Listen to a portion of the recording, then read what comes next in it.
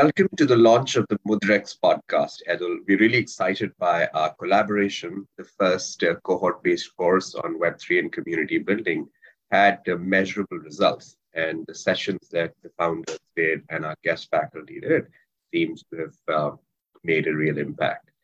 Today, we're going to be discussing a bit about the vision around Mudrex and what should people focus on and not. And I'm really excited to be speaking straight to one of the co-founders. So Edul, tell us a bit about who you are and what do you do today? Absolutely. So, just to give you a bit of my background, born and brought up in a small town called Nagpur, went to IIT Bombay, spent 5 years over there doing material science engineering, left IIT in 2011 to join Deutsche Bank, worked at Deutsche for a couple of years in the trading and risk teams. In 2013, left Deutsche to start my first startup. We were building a product called as Niffler, which was a hyper-local deals and discounts app, something like a Groupon for India way back in 2013, 2015. Did that for a couple of years, raised some funds, scaled up the team, got successfully acquired by this company called as Tapzo, based out of Bangalore. Joined Tapzo, became head of product there, did that for 3 years. Tapzo eventually got acquired by Amazon. And then by 2017, figured out that I didn't want to go to Amazon and decided to focus on something new, something meaningful, something that I could do for a much longer period now in my life. And in 2017, when we were trying to figure out what should we be working on, the financial space and basically the financial information space and wealth management space and financial services space was a space that resonated very well with me and my other co-founders. And we were always trying to figure out, okay, what kind of products can we build that can help get more and more people to financial services and improve their quality of lives as an outcome. And let me actually try and elaborate a bit more as to what I mean by that, right? Like the reality is that our relationship with money is completely broken. A vast majority of us don't even know what do we do with our money, how do we do it. Very few people are financially independent. And by that, what I mean is that they are able to manage their wealth, investing and savings in a way that helps, that is consistent and that gives them peace of mind. And for a vast majority of people, the problem or the reasons why this doesn't happen is primarily because either they don't have information or they don't have access, or our monetary system is built in a way that it prohibits some of these two things from happening. While we were exploring more and more into this kind of sort of space of financial services, wealth management, savings, insurance, credit, payment, etc., we ended up realizing that everything that is built today is built on top of a financial system that was built in an era where the internet did not exist. And as a result, there are just numerous levels of inefficiencies throughout. And while we were exploring that, of course, crypto was growing and it was probably the third or fourth times that we were hearing about crypto in our lives. And by about December 2017, it had become too obvious or too large for us to ignore it completely. And then when we went deeper inside, we realized that basically what is happening is that all of financial services stack, and for that matter, all value transfer stack is being rewritten or at least being reimagined in like an era of the internet as compared to the current financial system, which was built in siloed environments. Right? And intuitively, it was very clear that if it is going to be rewritten in the era of the internet, where information, access to information, and ability to transfer information is much easier, there should be inherent efficiencies that make financial services easier, simpler, cheaper, and more accessible to more and more folks. And as a result of that, we decided to focus more on crypto and said that, okay, crypto is going to make financial services more efficient. And if that's going to be the case, simply because of efficiency, more and more financial services will move to crypto. And then Mudrex can be the platform that helps people get access to these financial services that are being rethought or being rebuilt on crypto. So that's what we started doing in 2018. We just wanted to give people more and more access to crypto because we, at the core, do feel that the financial services stack is being rewritten in an internet-enabled way in like the 20th century. Right. And why do you think people should care about Web3 and crypto? Well, so I think a lot of people talk about, and then we'll talk about Web3 first, and then we'll talk about crypto as a part of it, right? A lot of people talk about saying that, the web is evolving and so on and so forth. And they talk about Web 1 and Web 2 and Web 3, and where a lot of people say that, okay, Web 2 is like an evolution of Web 1, Web 3 is an evolution of Web 2. I find the term evolution, although correct, but used incorrectly, where people think that when say the Web 2 is an evolution of Web 1, what they want to say a lot of times is Web 2 is better than Web 1. And the same concept is also repeated when someone says that Web 3 is an evolution of Web 2. What they imply a lot of times, Web 3 is better than Web 2. Actually, that's really not the case. The reality is that these are just three different ways in which information can be distributed on the internet and value can be captured. And let's just talk about them in a bit more detail, right? Like when you talk about Web 1, although we are saying that we're talking about the original era, or like from, let's say, 95 to 2005, when the first platforms came into place.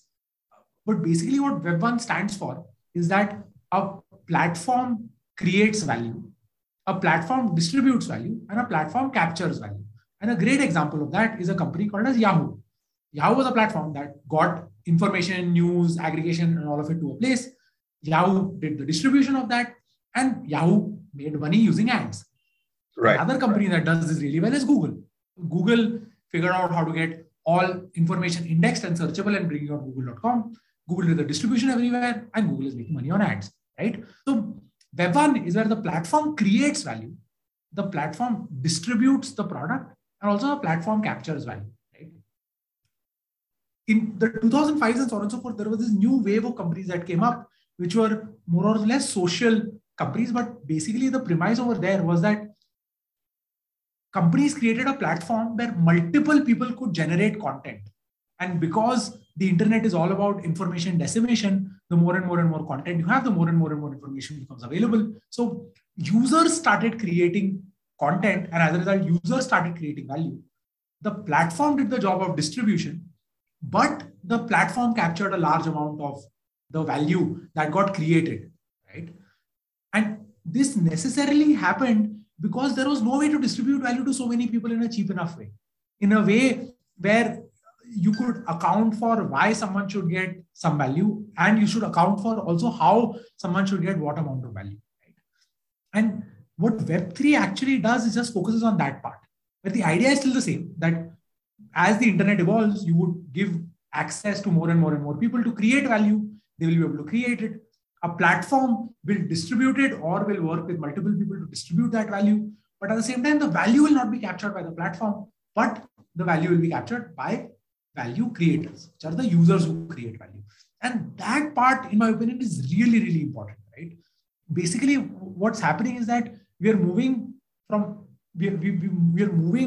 into an era of the internet where anyone can become a creator. Anyone can create a business. Anyone can monetize their core key, very, very niche specific skill set, because in the age of the internet, you can sell anything and there is demand for everything, right? That's basically where we are today, right? Because of the internet, a seller sitting in a corner of, let's say, Nagpur can sell Indian artifacts to a person who's wanting to buy that in Australia. Now, if someone can do the same thing with goods, why can't the same thing happen with services? Why can't the same thing happen with other non-physical products that can be created on the internet, right? And that's basically why people should care about Web3.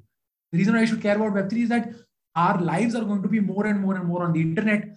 A lot of things and places where we spend money is going to shift more and more on the internet, if not already. And a lot of the places where we will be spending will be on things created by individuals. And Web3 is a way by which those individuals and those individual value creators can capture a lot of this value better. That's what Web3 is. And crypto is just an instrument of doing this value capture. The crypto part is easier. It's just an instrument with which you capture this value. The key part is, how can this value capture be democratized? How can it become accessible, and how can it be available to so many people world over? Yeah. I've written a new book. It's called The Passion Economy and the Side Hustle Revolution. Just got published. And one segment of that is dedicated to Web3 and what are creators doing? How is the passion economy changing it? And to me, Web3 is about redistributing ownership, redistributing access. And the way you described it is a very helpful primer into Web3 and crypto as just a means of going about this exchange.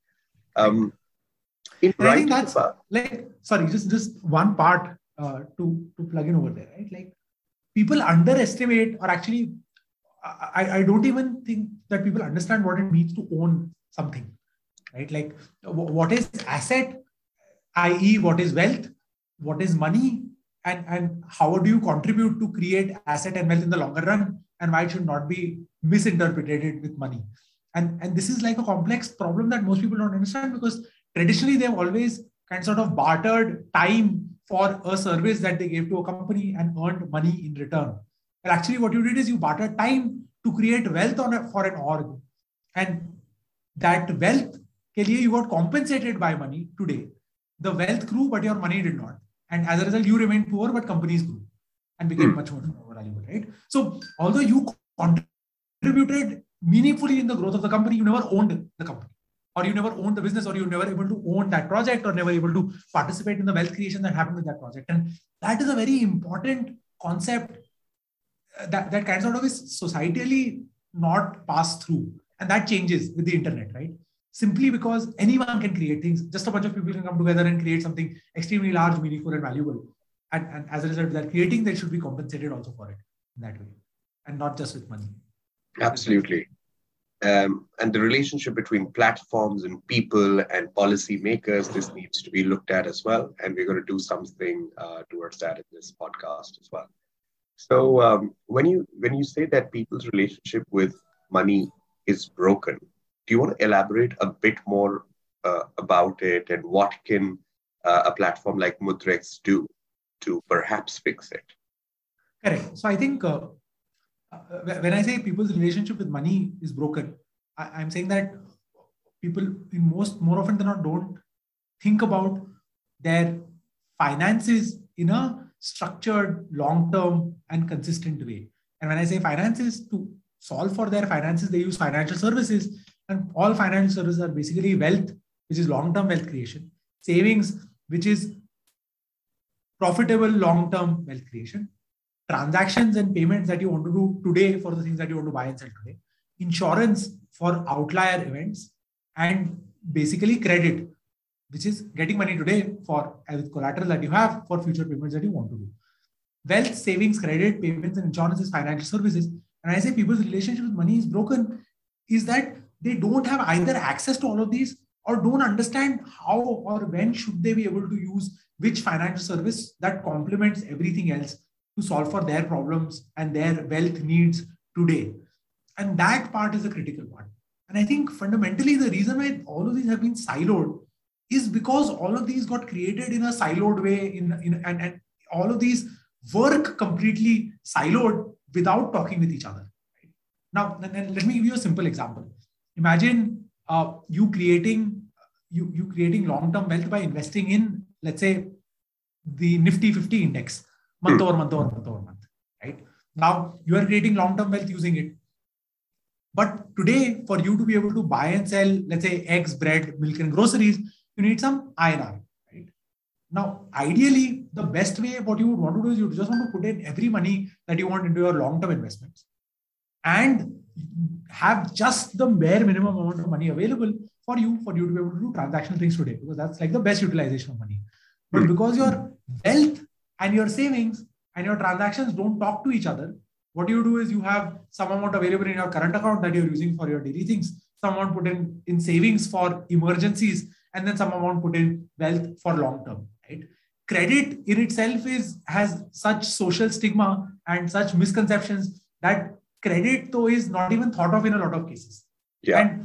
And then insurance is such an undersold or missold product that people also barely understand when should they buy insurance, what should they buy it for, and so on and so forth, right?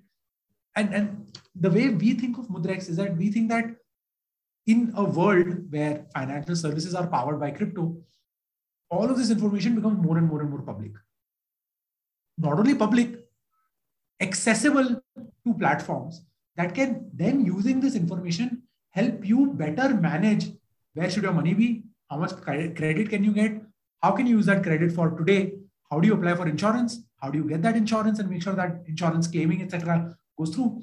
And at the same time, create wealth in the long run. That's where we see Mudrex in like the 10, 20, 30-year horizon, right? We want to build a financial services stack for every single person world over. And we think that this individual products for this are being rebuilt on crypto. We want to build a distribution layer so that we can give you access to these financial services that are being rebuilt on crypto. And we are starting with wealth and savings. Wealth and savings as well. Do you want to tell us why wealth and savings? Yeah, so I think there are two parts to that answer. The first part is that wealth and savings are the first products that are being rebuilt on crypto. Basically, wealth is putting money in long-term assets that will grow, and crypto tokens and trading and transactions of crypto tokens are the first kind of products that are being built on wealth. So that first set of products are almost ready from like availability perspective. The same is actually also true for savings.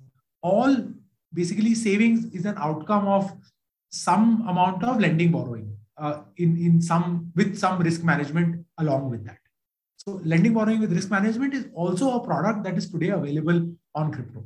Everything else from credit, payments, basically when I say everything else, credit, payments and insurance are still way too early in the ecosystem itself.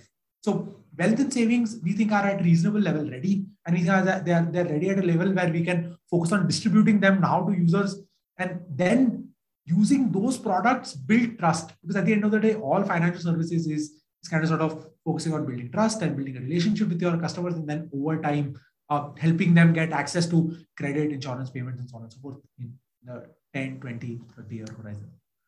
Yeah. And what are the shifts that you're observing in society, in the people that you interact with, your customers in India and around the world, that gives you confidence that there is something transformative happening here, despite what you see or read in the newspapers these days? Correct. No, I think I will, for the purpose of this answer, continue to focus on people who are deeply into the crypto setup, who are working and building projects, right? I think the one main thing that I'm seeing again and again and again, which continues to reinforce my belief in this ecosystem, is the fact that people do genuinely want to collaborate, come together, create value, own value, and then focus on distribution and creating the right things. And that sense of community, that sense of wanting to work together, growing setups, and then moving out of it when your contribution is done and making space for someone else, is the natural way in which things should evolve. And when I'm working with DAOs, when I'm working with folks who are building crypto projects, when I'm working with people who are wanting to solve large, meaningful problems inside of crypto, this belief continues to get reinforced again and again and again. That's one part. The second part that I'm seeing more and more and more, and I think this is more linked to just accessibility, right? Crypto, and when I say crypto, I mean Bitcoin, Ethereum, all of the tokens that are available are literally the first asset class that's truly global, available to everyone at one or maybe just a fixed, defined, broad range of price, available instantly and directly, and available right where you can own it and keep it and save it, right? And that is also transformative, because if it's available instantly, you can keep it, own it, save it, and you can convert it whenever or wherever you want. Your boundaries between wealth and money start to get blurred very, very, very quickly. Because if you're wanting to use money, you can instantly liquidate, use, or instantly get credit, use, pay back credit, and continue to grow your wealth. Right? And that, I think, is also happening more and more and more now. And that's going to be a very transformative journey over the next few years as well. So collaboration and community building and that being the next way in which businesses and platforms get built, and also how your wealth, savings, and credit talks with each other. And these are the two immediate things that we are seeing change, at least in the conversations that I have with folks. Yeah. Community is quite literally my favorite word.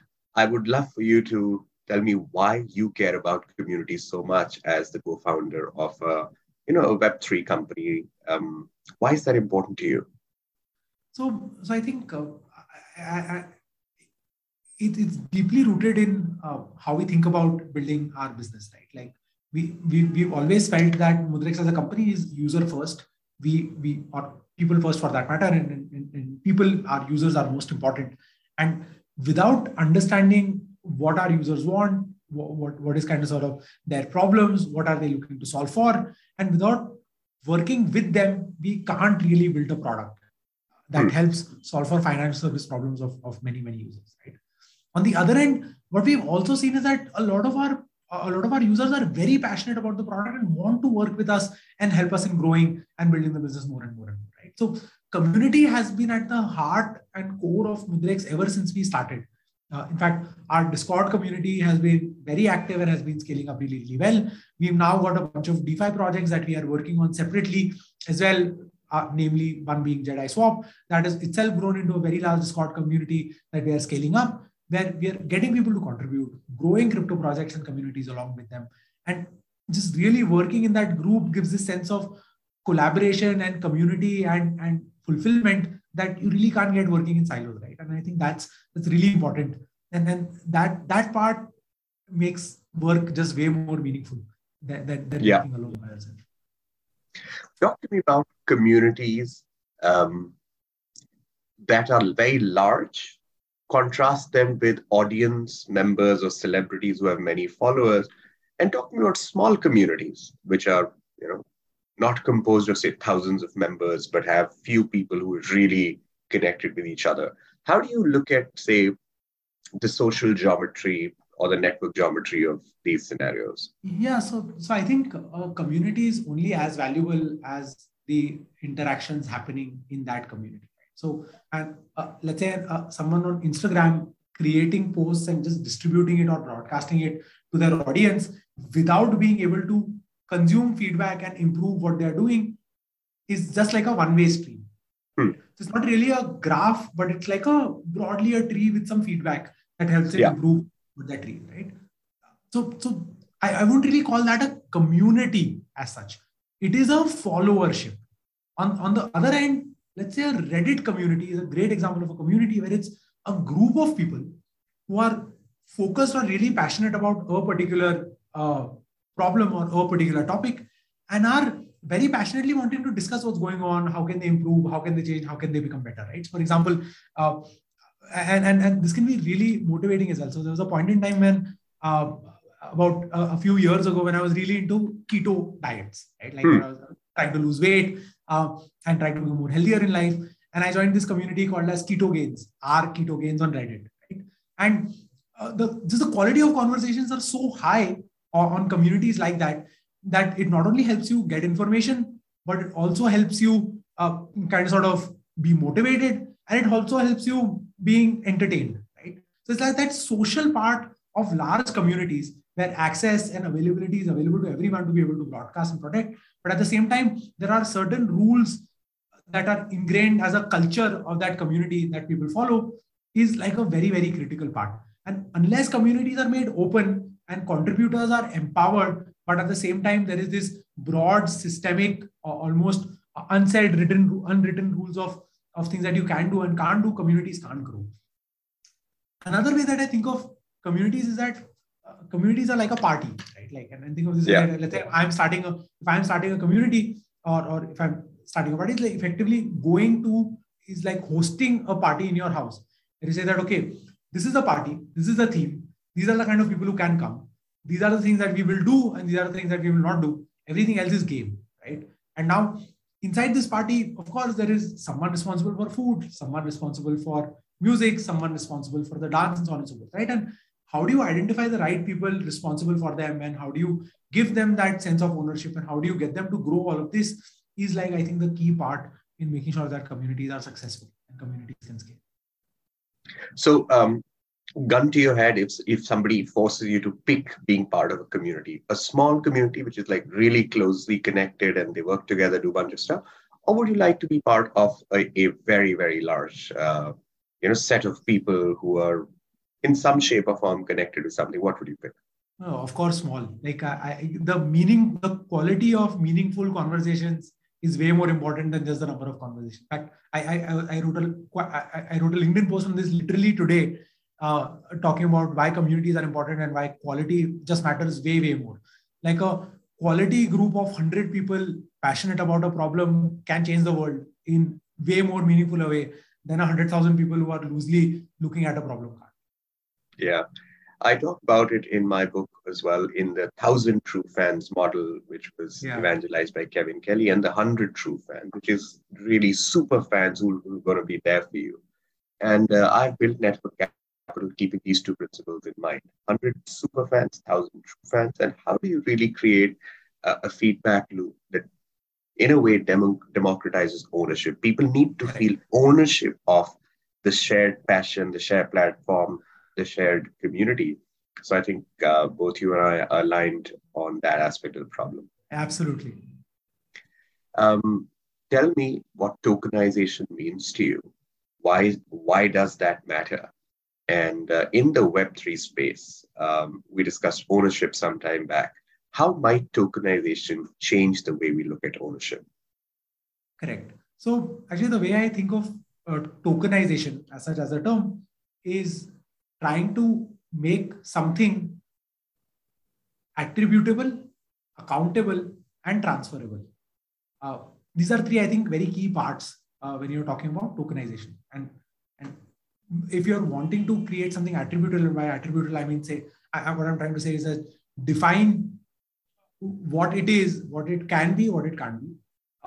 Accountable means that it has a certain number, and that number can be X, Y, Z, increase or decrease at a defined rate.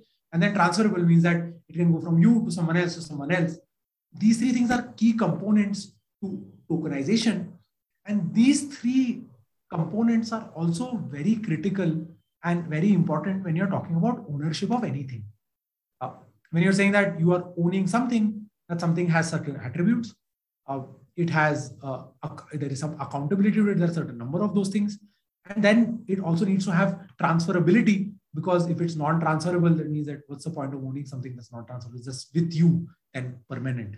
And I think as we move more and more and more into the world of Web3, what will start happening is that we will try and figure out more and more and more ways in which we can tokenize value created by individuals on platforms. And that part is very critical. In some cases, the value that someone adds might be a service that they provide. In some cases, the value that someone adds might be a good that they provide. In some cases, it might just be trust that they are adding to a network. In some cases, it might just be information dissemination. In some cases, it might be hardware space, and so on and so forth, right? But the common components are these same three things. It needs to have some attribute, it needs to have some accountability, it needs to be transferable, right? And then as Web3 grows, as more and more things get added, more and more things will continue to get tokenized. And once you are tokenizing some things, you are able to kind of sort of attribute a value to these individual properties that you are creating, and then hold them, trade them, move them from one to the other, and start accounting them as wealth instead of just something random that you have. And I think that has implications for real estate, that have implications for owning practically anything. Also, rewards and incentives can be looked at differently when it comes to tokenization, using the 3 points that you described, right? Absolutely, right. So I think basically all rewards and incentives are, what all rewards and incentives trying to do is drive certain kind of behavior that generates certain kind of value for something or someone. And the more and more you want to talk about tokenization, and the more and more you want to talk about creating tokens, it's basically trying to figure out how much value has someone added and trying to attribute that value to that person in a better way. That's what we would want to do more and more as things move towards Web3. So let's say 2 decades from now, what difference do you think crypto and Web3 would have made in our society? We've already touched some of these use cases, but I want you to really look forward and not make a guess, but look at ways in which you see society changing at a fundamental level, our preferences changing at a fundamental level. Correct. So I think and 20 years is a fairly long time as such. Right? Yeah. The longer things happen, the more difficult it becomes to guess. But let me try and... But I'm not asking you to guess. Knowing what you know today and being open to changes, how might you think the world would look like? Correct. So I think 20 years from now, what I expect is that a vast majority of our wealth is digitally owned. A vast majority of our wealth is owned by us personally, not kept in a bank. accessible to us. And when I say wealth, that also includes value that we've created in terms of, let's say, social media posts, wealth in terms of my data, my information, my likes, my dislikes, and so on and so forth. All available, accessible to us digitally in a way that we can share with someone when we want, with our rights and with our capabilities. And doing that sharing either to consume some information from someone or to monetize the value that I have. And that, I think, is one fundamental change that's going to happen. Today, everything that we think we own is actually placed in different custodians world over. And they are monetizing everything that we own in different ways. I think what will start happening is that this unbundling of custodians will happen, and ownership will be driven back to an individual. And that will also improve access to those products and also improve governance of who has the ability to get that information and what do you get in return for that information. And I think that is a large fundamental change that will drive changes in everything else.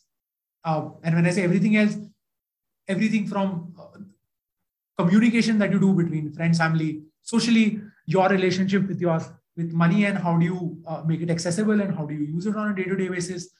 And from there to things like how do you own property, what do you have the rights to vote on, and of course, things like education, things like medical health, medical data, and so on and so forth. Unbundling of custodians. This is too important a term to not discuss further. Before we conclude, I'd love for you to unbundle the unbundling of custodians. Yeah, I think so. Basically, today, most of the things that we own are custodied somewhere, right? Like all my photos are on Google Photos or Instagram, right? Like it's held with a custodian that is monetizing the things that I'm owning in their way, right? My money is in a fixed deposit in a bank that's monetizing it by lending it out to someone else. All my, let's say, identity information is kept in different silos that are using that identity information to target ads to me, right? And my property ownership is also vaguely in some register inside the government office that I don't even know has proof of it or not, right? When I say unbundling of custodians, what will happen is that all of these custodians are rent-seeking custodians, right? Like they charge you some rent for that. That rent or is either service something they you pay provide. directly. That rent is service that you're paying directly, or service that or a fee that you don't know that you're paying at all, and until it becomes too late for you to realize, right? Unbundling of custodians means that this ownership that they have will move from them to you, because storing all of this with you will become an order of magnitude easier. And because distributing these things with the right kind of people will become an order of magnitude easier. And that is an eventuality, because literally the purpose of the internet is to make information transparent, accessible, and distributable to everyone. And with crypto and blockchain, we now also have a way to limit, control, and make sure that transfer is verifiable, trackable, and so on and so forth. So unbundling of custodians is an eventuality that will happen simply because of how things are growing, simply because things will become more efficient that way, and simply because you having control makes you monetize your assets and your property better. Awesome. And this is a question I often like to ask my interesting guests. If Mudrex is widely successful in the mission, what would that look like? What would that feel like for you as one of the co-founders? Yeah, I think when I started off, I said that we wanted to help people get to financial independence, right? Our goal was simple. We said that we want to change, or we want to help 1% of the world become financially independent in their life, which means that we want to have 1% of the world manage their money and their finances and wealth in a better way that helps them sleep better. And I think if we are able to help 1% of the world just deal with their money better, we think that we will free up just so much human potential so that people can actually work on being more creative, being more social, being more available, and following their passions instead of focusing on making their money. And if at that point we are truly able to help people follow their passions, I think that is what will help us, or help me be more happy than everything else in the world. Right? That's what our goal is. We want to make 1% of the world financially independent so they can follow their passion. Everything else we take care of. All right. So, ladies and gentlemen, this was Edul Patel, one of the co-founders of Mudrex, and I'm Utkarsh, the founder of Network Capital. We'll be bringing you such informational and interesting podcasts throughout the year. And our mission is very simple: help you shape the world with the power of Web3 and crypto. And stay tuned on this channel for many such updates and discussions and cohort-based courses. And let's try and make a slightly more equitable world one step at a time. Thank you very much.